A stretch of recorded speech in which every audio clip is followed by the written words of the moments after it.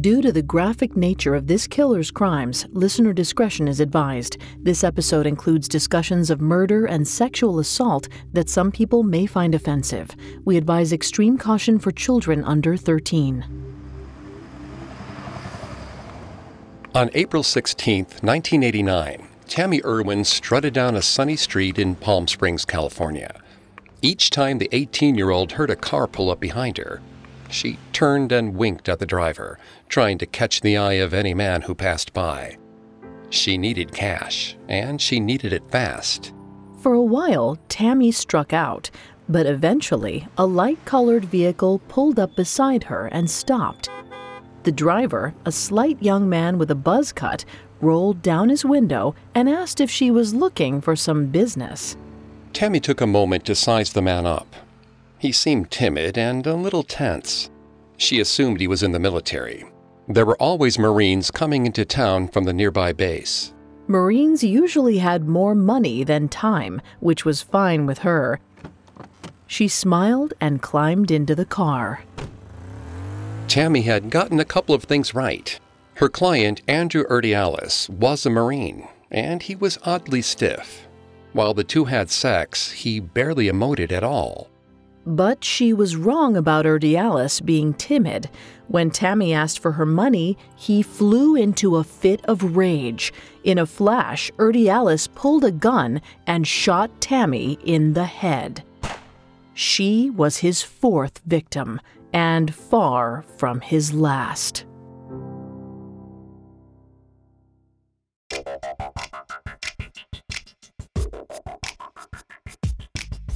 Hi, I'm Greg Polson. This is Serial Killers, a Parcast original. Every episode, we dive into the minds and madness of serial killers. Today, we'll cover Andrew Urdiales, a terrifying killer who preyed on young women in Southern California and the Chicago area. I'm here with my co-host, Vanessa Richardson. Hi, everyone. You can find episodes of Serial Killers and all other Parcast originals for free on Spotify or wherever you listen to podcasts. To stream Serial Killers for free on Spotify, just open the app and type Serial Killers in the search bar. Today's subject is Andrew Urdiales, a brutal killer who murdered 8 women from 1986 to 1996 and was eventually diagnosed with schizophrenia. In this one-part episode, we'll discuss how Urdiales endured extreme childhood abuse, served in the Marines, and eventually embarked on a horrifying killing spree. We'll be back with more on Andrew Urdiales right after this. This episode is brought to you by BetterHelp. Can you believe this year's halfway over? So much has happened. Time flies. Sometimes you go, and you look up and 6 months just flew by. I'm still hoping to get some traveling in this summer and see my family. So important. Even with everything going on, it's important to remember to slow down, take a minute to reflect and make adjustments for the rest of the year ahead. And if you need a little help with that, therapy is an excellent option. Personally, it helps to have an allotted hour a week where I can stop and think about myself, things I'm working on, issues that come up, and refocus on goals I'm working towards. You can work through anything, not just major traumas. Self-care is not selfish. If you want to give therapy a try, check out BetterHelp. It's entirely online, and all you have to do is fill out a brief questionnaire to get started. Plus, you can switch therapists at any time for no additional charge.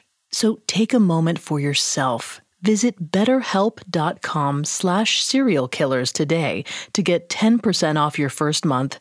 That's BetterHelp, HELP.com/serialkillers. A lot can happen in 3 years, like a chatbot may be your new best friend. But what won't change? Needing health insurance. United Healthcare Tri-Term Medical Plans, underwritten by Golden Rule Insurance Company, offer flexible, budget-friendly coverage that lasts nearly 3 years in some states. Learn more at UH1.com. Ryan Reynolds here from Mint Mobile. With the price of just about everything going up during inflation, we thought we'd bring our prices down. So to help us, we brought in a reverse auctioneer, which is apparently a thing. Mint Mobile Unlimited Premium Wireless. How to get 30, 30, bit to get 30, bit to get 20, 20, 20, bit to get 20, 20, bit to get 15, 15, 15, 15, just $15 a month? Sold! Give it a try at mintmobile.com/switch. $45 up front for 3 months plus taxes and fees. Promo rate for new customers for limited time. Unlimited more than 40 gigabytes per month. Slows full terms at mintmobile.com. From the very beginning, Andrew Urdiales' life was chaotic. He was born in 1964 into a busy Chicago household, one of 6 children. His mother, Margaret, was raised by abusive parents, an alcoholic mother, and a womanizing father. She also experienced major mood swings. Throughout her life, she claimed that she spoke to ghosts. Family members regularly found her mid-conversation with an entity they could not see. Vanessa's going to take over on the psychology here and throughout the episode. Please note, Vanessa is not a licensed psychologist or psychiatrist, but she has done a lot of research for this show. Thanks, Greg. After he was eventually captured, Andrew Urdiales was examined by Yale University psychologist Charles Upsall and NYU psychiatrist Dr. Dorothy Lewis. Both Upsall and Lewis, who wrote the book Guilty by Reason of Insanity, spent more than 40 hours evaluating Urdiales. The researchers also interviewed his mother, Margaret. They concluded that her intense paranoia, coupled with the family's many stories of her psychosis, suggested she may have had schizophrenia. The disease has no single diagnostic criteria, and as a diagnosis, it can refer to a variety of mental health profiles. According to the American Psychiatric Association, schizophrenic patients experience delusions, hallucinations, and disorganization in speech and behavior. The condition is also known to reoccur in families. Considering Urdiales was also diagnosed schizophrenic later in life, it's likely his condition was passed down from his mother. Margaret's illness certainly caused Urdiales difficulty during his early years. As a young boy, he was terrified of the belt that his mother kept in the freezer. Whenever he heard that door swing open in the middle of the night, he knew a beating was coming, often for no discernible reason. Unfortunately, Margaret wasn't his only sadistic parent. His father, Alfred, also a victim of a violent household, physically and mentally abused his children as well. In addition to doling out harsh physical punishment, Alfred took pleasure in randomly waking his children in the middle of the night. He assigned them dozens of impossible chores, demanding they work on them until sunup.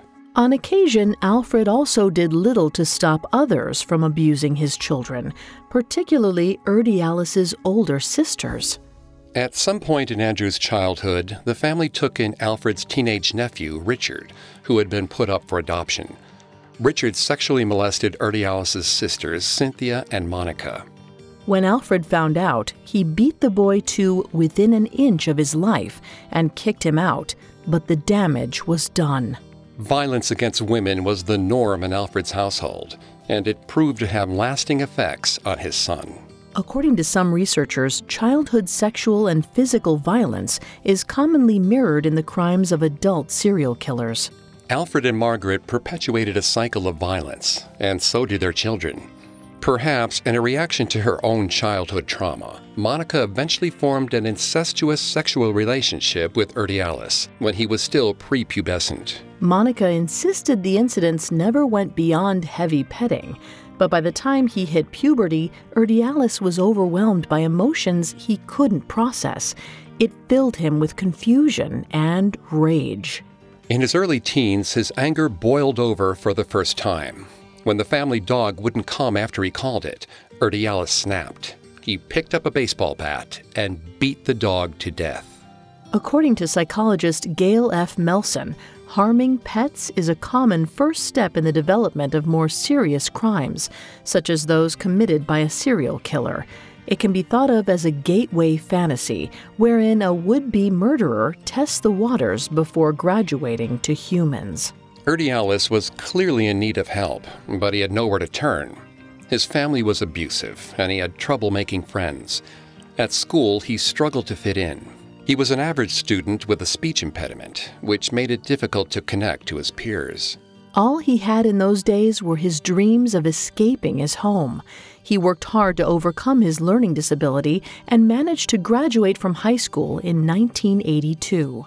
Like many lost young men, Urdiales soon decided to join the military. The prospect of belonging to something greater than himself filled him with determination. He desperately wanted an opportunity to start over. In the military, he could get the structure that had been absent in his childhood, Perhaps he could even find his place in the world. So, when the 19-year-old arrived at base camp in Pendleton, California, it must have felt like paradise. The weather, the pretty girls in neighboring San Diego, and the beaches were all nice perks, but they weren't what Urdiales was most excited about. He was eager to find an outlet for the rage he felt simmering inside himself. To do that, he threw all his effort into his training. By all accounts, Urdiales was a model Marine. He had a leg up going into basic training, used to complying with the rigid demands of his father. Throughout his tenure in the military, Urdiales seemingly maintained perfect form and conduct. If an officer asked him to jump, the only question he asked was, how high? He especially excelled at combat training. He seemed born to kill. Unfortunately for Urdiales, he didn't exactly find the violent outlet he was searching for. The mid-1980s were one of the most peaceful periods in the recent history of the U.S. military. With few opportunities to enter combat, Urdiales spent most of his time bouncing between Southern California military bases. He was eventually trained as a radio operator at the base in 29 Palms, California. After some time spent servicing as a grunt, he was tapped for officer status around 1985. But almost immediately, there were indications that Urdiales wasn't fit for the job. When he had to deliver commands to his subordinates, Urdiales found it difficult to communicate. He developed a pronounced twitch and often lost his train of thought while speaking to others. Soon enough, those in his command started calling Urdiales urinalysis, implying that he needed to be drug tested. After only a year as a corporal, he was demoted. The twitching and trouble communicating could have been due to the brutal abuse Urdiales endured during childhood. Growing up, he never had close friends or a long-term relationship. There was no one to talk to. But his issues also could have been the first symptoms of his schizophrenia. In males, the disease typically presents itself between the ages of 18 and 24. The sudden onset of mental illness could have also worsened Urdiales' existing tendency towards violence. Dr. Elizabeth Walsh of the London Institute for Psychiatry writes that schizophrenics are statistically more prone to commit antisocial and violent behavior. However, it's important to note that while there is a violent minority of schizophrenics, most people with the disease are more likely to be victims of discriminatory violence rather than perpetrators. With the right support, many people with the condition lead normal lives. If Urdiales had been given psychiatric care at the time, he might have been able to overcome his condition. Unfortunately, he was not given that chance. Trained for murder and professionally humiliated after being demoted, Urdiales grew increasingly isolated. By January of 1986, 21-year-old Urdiales was tired of keeping his anger bottled up inside. He was ready to kill. In a moment, Urdiales takes his first life. This episode is brought to you by Rakuten. Are you ready to shop? Rakuten's Big Give Week is back. Get 15% cash back at hundreds of stores, including headliners, Ulta, Ray-Ban, and Canon. Rakuten is how in-the-know shoppers get the best savings. They shop the brands they love and earn cash back on top of deals during Big Give Week, May 6th to May 13th. The cashback rates are even bigger. I'll be shopping for Adidas and Fenty. You can save on everything you need for summer, like clothing, outdoor gear, and travel. Join today for free and get an extra 10% cashback boost. That's an extra 10% cashback on top of Big Give Week's 15% cashback. You won't see higher cashback rates than these. Go to Rakuten.com or download the Rakuten app. Rakuten. Shoppers get it. Ryan Reynolds here from Mint Mobile. With the price of just about everything going up during inflation, we thought we'd bring our prices down. So to help us, we brought in a reverse auctioneer, which is apparently a thing. Mint Mobile Unlimited Premium Wireless. How to get 30, 30, bit to get 30, bit to get 20, 20, 20, bit to get 20, 20, bit to get 15, 15, 15, 15, just $15 a month? Sold! Give it a try at mintmobile.com/switch. $45 up front for 3 months plus taxes and fees. Promo rate for new customers for limited time. Unlimited more than 40 gigabytes per month. Slows full terms at mintmobile.com. Now back to the story. Even though he tried to control his violent thoughts, 21-year-old Andrew Urdiales found himself unable to resist the desire to kill. On the night of January 18, 1986, he decided to make his twisted urges a reality. Urdiales felt the adrenaline course through his veins as he walked onto the Saddleback College campus. He moved tensely down the sidewalk, trying his best to blend in with the sparse crowd.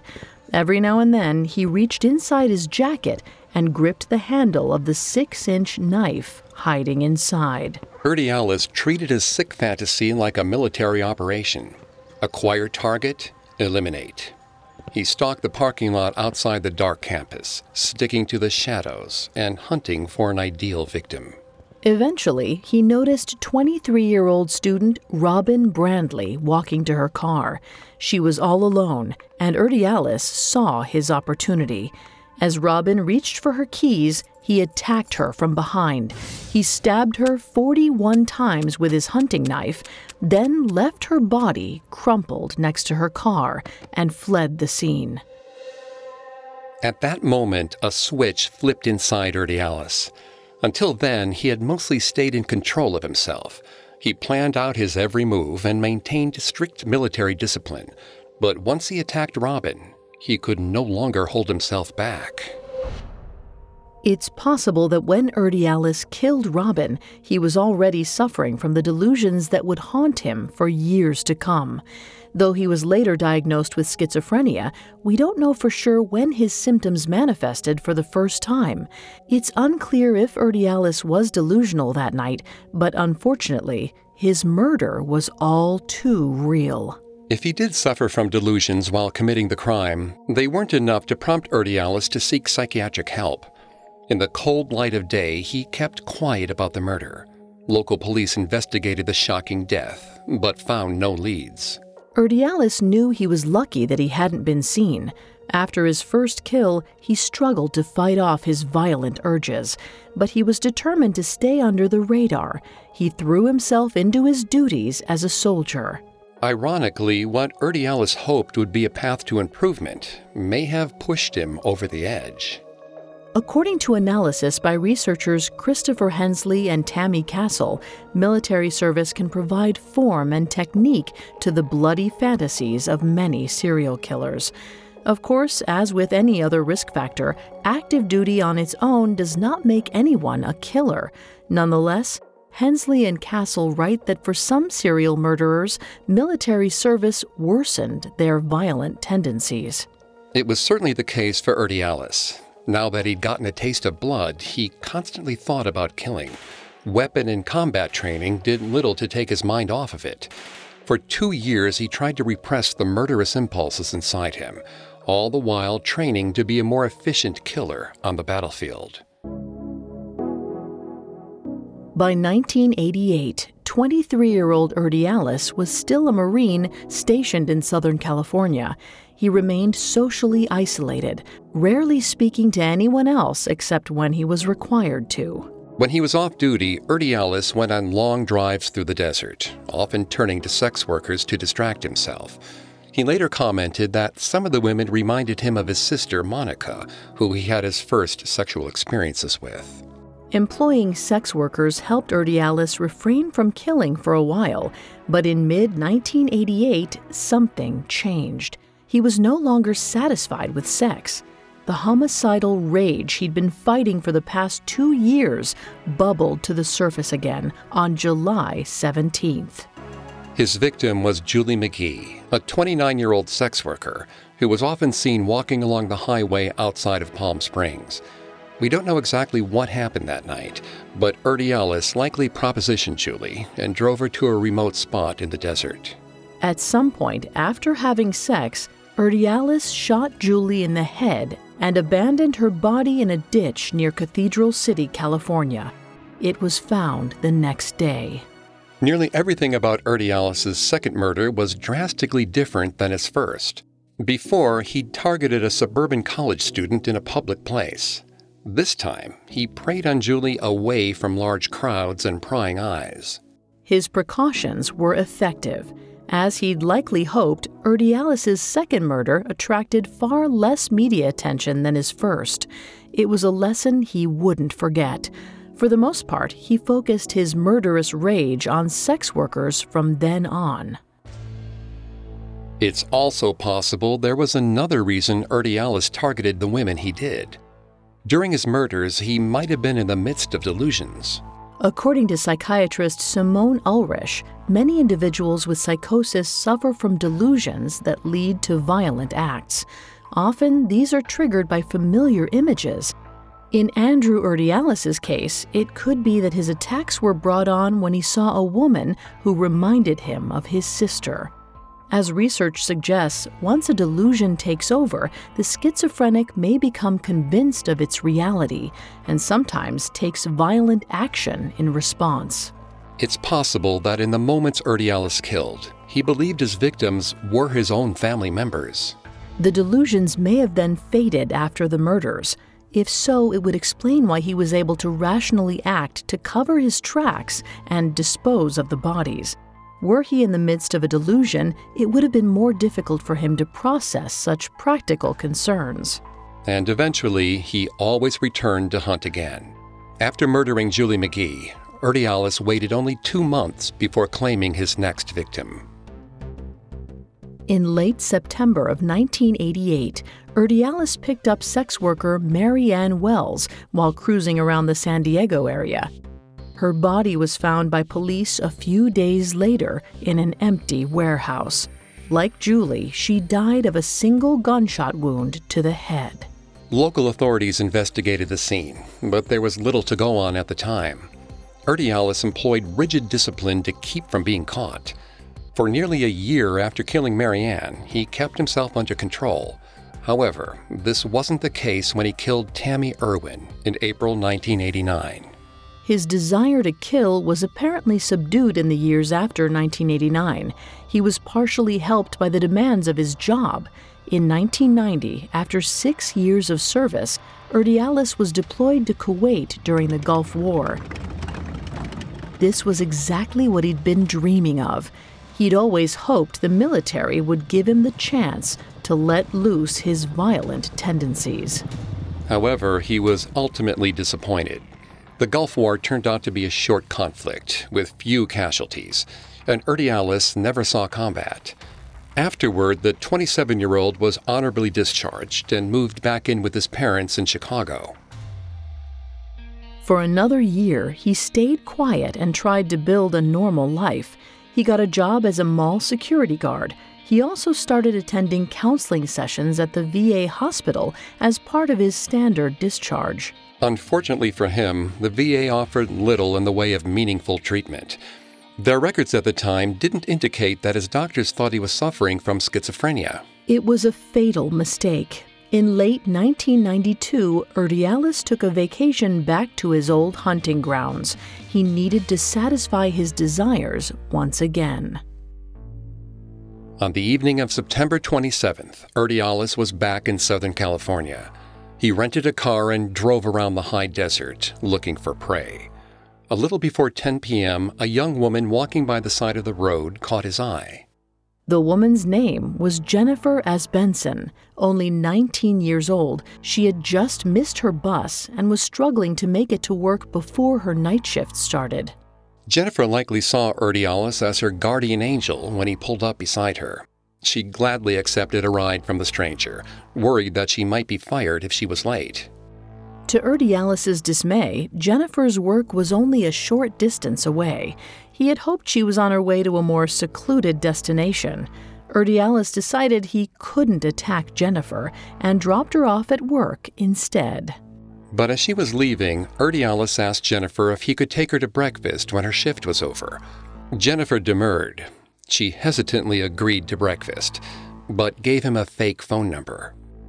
Afterward, Urdiales immediately drove to a payphone and called the number she'd given him. Wrong number. Realizing the young woman had lied to him, Urdiales became enraged. He drove back to Jennifer's place of work and waited outside nearly 8 hours until she got off at 6 a.m. When she walked out and saw the familiar light-colored car parked across the street, Jennifer didn't know what to do. But after such a long shift, she didn't want to wait for the bus again. She decided once again to climb in Urdiales' car so he could take her home. During the drive, he started screaming out of nowhere about the fake phone number she'd given him. Before Jennifer could react, Urdiales slammed her face into the dashboard. He then drove Jennifer deeper into the desert and attempted to rape her.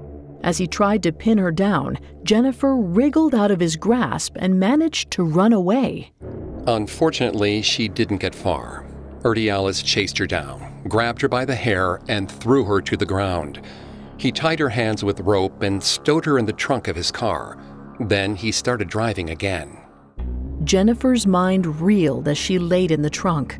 She knew that she was about to be killed. She worked against her restraints, fighting, until finally she wrenched her hand free.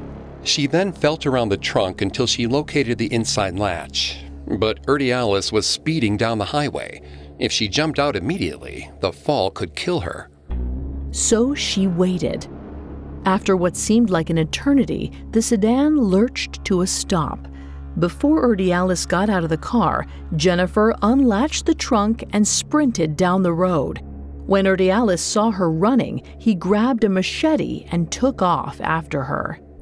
Luckily, Jennifer managed to flag down a passing military truck with 2 Marines inside. They took her to a gas station, where she called the police.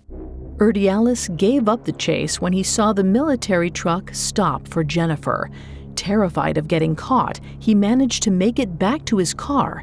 He immediately returned the vehicle to the rental agency and flew back to Chicago. For her part, Jennifer tried to convince the police to investigate, but they had little to go on. All she could give them was a description of a rental car and a short, muscular, bald man. Once again, Urdiales avoided getting caught, but the incident did scare him. He assumed the police were hunting him and didn't kill again for nearly 3 more years. But eventually, he would be forced to kill again, no matter the risk. When we come back, Urdiales takes his killing across state lines. Welcome back to Collector's Closet, presented by the Ohio Lottery. Let's discuss my newest prize possession, this new $10 scratch-off, the $500,000 Platinum Jackpot. The best method I've found so far to help it hold its value is to vacuum seal it. This thing cannot get scratched. What's that? Sorry, my producer's telling me the only way it could be worth up to $500,000 is if I do scratch it? Okay, well, in that case, definitely don't overprotect your $500,000 Platinum Jackpot scratch-offs. Play them. Lottery players are subject to Ohio laws and commission regulations. Play responsibly. Now, back to the story. By the end of 1992, 28-year-old Andrew Urdiales had killed at least 4 women. After nearly getting caught in the act while attempting to claim his next victim, Urdiales reined in his violent impulses. For nearly 3 years, he led a quiet life at his parents' house in Chicago. But he couldn't keep his desires in check forever. By March of 1995, Urdiales was confident the police were no longer searching for him. That month, he was once again visiting his favorite place to kill, the Southern California desert. Just like he had done 3 years prior, Urdiales rented a car and drove to Cathedral City. After cruising around for hours, Urdiales propositioned 32-year-old Denise Manny for sex. Like so many others, Denise took a chance and trusted Urdiales. She climbed in his car and headed into the desert with him. She never returned. When he described his crime years later, Urdiales said he felt nothing during the sexual act with Denise. Then, as soon as it was done, he was overcome by inexplicable rage. He was unable to stop himself from drawing his gun and shooting her in the head. After Denise collapsed to the ground, Urdiales suddenly regained his senses. He stripped her body and left her to be devoured by scavengers.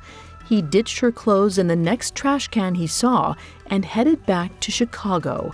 Mission accomplished. After claiming his first victim in 6 years, Urdiales felt liberated. New confidence and a ravenous bloodlust filled him as he flew back to Illinois. The California desert had fed his murderous rage for almost a decade, but his deadly vacations were becoming a burden. After all, he had a life back in Chicago. He'd found steady work in mall security and had to keep up appearances with his parents. Making things more complicated, Urdiales began seeing 25-year-old Laura Ulacki in the spring of 1996. They rendezvoused several times by Wolf Lake in Indiana, a quiet spot about 20 miles from Chicago, but their romance was fraught from the beginning. 31-year-old Urdiales certainly wasn't the relationship type and had trouble connecting with Laura. Each time the two met at Wolf Lake, there was tension. But it was after their third meeting by the lake that things got out of hand. In the midst of a heated argument, Urdiales pulled his gun on Laura. She reacted by swinging wildly at him. She managed to knock the pistol out of his hand and broke one of his fingers. As Urdiales doubled over in pain, Laura ran off into the woods. But he wasn't about to let her go. He fumbled for his gun, trained his sights on Laura between the trees, and shot her twice. His aim was perfect. He dragged Laura's body to the shore and sank it in the lake. Laura was the first of Urdiales' victims who knew him by name. He was likely more worried than ever about being caught in the following weeks. But as time went on, he calmed down. Police found Laura's body on April 14th, but they weren't aware of her relationship with Urdiales and never questioned him. The killer's confidence ballooned once again, and he waited only 3 months before seeking out his next victim. His latest target was 21-year-old Cassandra Coram, another woman who he had occasionally seen before. The two weren't particularly close, but on July 13, 1996, they met at a bar in Hammond, Indiana. Then, according to Urdiales, they drove out to Wolf Lake to have sex. There, a familiar scenario played itself out. Just like with Laura, Urdiales got in a heated argument with Cassandra. At the peak of his rage, he handcuffed her and taped her mouth shut. After driving south for about 100 miles, the two got out of his truck and he shot her in the head before dumping her body in the Vermilion River. By then, Urdiales must have felt invincible. He had no qualms about once again targeting a woman who knew him personally. Next, Urdiales attacked a 22-year-old sex worker named Lynn Huber. Urdiales had paid Lynn for sex on 2 previous occasions. In August of 1996, he spotted her carting a huge trash bag through Chicago's streets. Urdiales offered her a ride, then drove her to an alley where the two had previously had sex.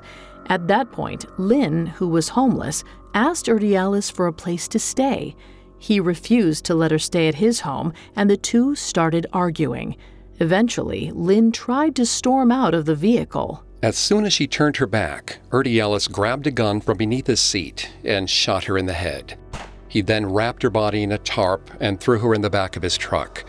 He dumped her body back at Wolf Lake in Indiana, the same place he'd killed Laura. Incredibly, despite dumping the bodies of 2 women in the exact same place, Urdiales managed to escape detection. But Urdiales must have been nervous. For nearly a year after Lynn's death, he refrained from attacking anyone else. Then, in April 1997, police were called to a domestic disturbance at a motel in Indiana. 32-year-old Urdiales had gotten into a loud argument with a sex worker there. The sex worker explained to the police that Urdiales was trying to talk her into going with him to have sex by Wolf Lake. The officer warned her against it, saying that girls had been dying there. Eventually, police let Urdiales go at the scene, but they did send a copy of the woman's statement to Chicago PD, who had opened an investigation into the murders at Wolf Lake. Months earlier, in an unrelated incident, police had confiscated Urdiales' gun. Now they had reason to compare that gun to the bullets recovered from the women found in Wolf Lake and the Vermilion River. Days later, Urdiales was taken back to the station for questioning. As soon as detectives showed him pictures of the 3 women they suspected him of killing, he reportedly cracked. He muttered that he wouldn't be making it into work and took off his tie. From that point on, Urdiales was the model perp. He told the officers everything he could remember about the 3 murders. Even more surprising, he also suggested that detectives look into his killings in California, describing each of his crimes in detail. By comparing his testimony with Jennifer S. Benson's, it seemed these descriptions were fairly accurate. Though Urdiales may have been suffering from schizophrenic delusions, his memory was crystal clear, which is surprising. According to Jared X. Van Snellenberg, assistant professor of clinical psychology at Columbia University Medical Center, individuals with schizophrenia typically have poor short- and long-term memories. Urdiales' beat-by-beat recall was highly unusual. To the detectives, it seemed the killer was excited to finally have an audience to hear about his heinous acts. A notoriously bad public speaker, Urdiales suddenly became eloquent when he described his murders. They were apparently his only passion. Besides enjoying the attention, Urdiales wanted to portray himself as a hardened, emotionless killer. He insisted that he felt nothing for his victims and went out of his way to denigrate them. He claimed that because the Marines had taught him how to kill, he was simply using his training. His act didn't exactly impress the police. On May 23, 2002, he was found guilty for the murders of Lynn Huber and Laura Ulacki. He was sentenced to death. His second trial for the murder of Cassandra Coram took place after psychologist Charles Upsall and psychiatrist Dr. Dorothy Ottnow-Lewis diagnosed Urdiales with schizophrenia. Because of this, his attorney attempted an insanity defense. However, it wasn't particularly effective. Urdiales was a functioning adult who appeared coherent in his testimony on the stand. He failed to convince any jurors that he was unable to understand the consequences of his crimes. On April 24, 2004, the court once again sentenced 39-year-old Urdiales to death. For years, Urdiales thought his fate was sealed. Then, in 2011, Illinois passed a law abolishing the death penalty. But soon after the legislation was signed, pro-death penalty Orange County prosecutors arranged for him to be tried for his California crimes. In October of 2018, Andrew Urdiales, now 54, was sentenced to death for the 3rd time. By that point, Urdiales felt hopeless. It seemed a fitting punishment for a killer who took away so many women's lives, who was so obsessed with taking control for himself. He apparently couldn't stand to feel powerless against the system. On November 2, 2018, he was found unresponsive in his cell. The prison ruled it a suicide. After 54 long years, it seems Andrew Urdiales' demons finally got the better of him.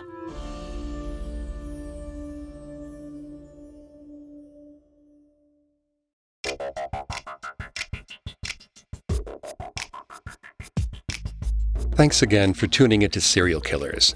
We'll be back soon with a new episode. For more information on Andrew Urdiales, amongst the many sources we used, we found the reporting by the Times of Northwest Indiana extremely helpful to our research. You can find more episodes of Serial Killers and all other Parcast originals for free on Spotify. Not only does Spotify already have all of your favorite music, but now Spotify is making it easy for you to enjoy all of your favorite Parcast originals like Serial Killers for free from your phone, desktop, or smart speaker. To stream Serial Killers on Spotify, just open the app and type Serial Killers in the search bar. Have a killer week. Serial Killers was created by Max Cutler and is a Parcast Studios original. Executive producers include Max and Ron Cutler, sound design by Jay Cohen, with production assistance by Ron Shapiro, Carly Madden, and Joshua Kern. This episode of Serial Killers was written by Gareth Imperato, with writing assistance by Abigail Cannon, and stars Greg Polson and Vanessa Richardson.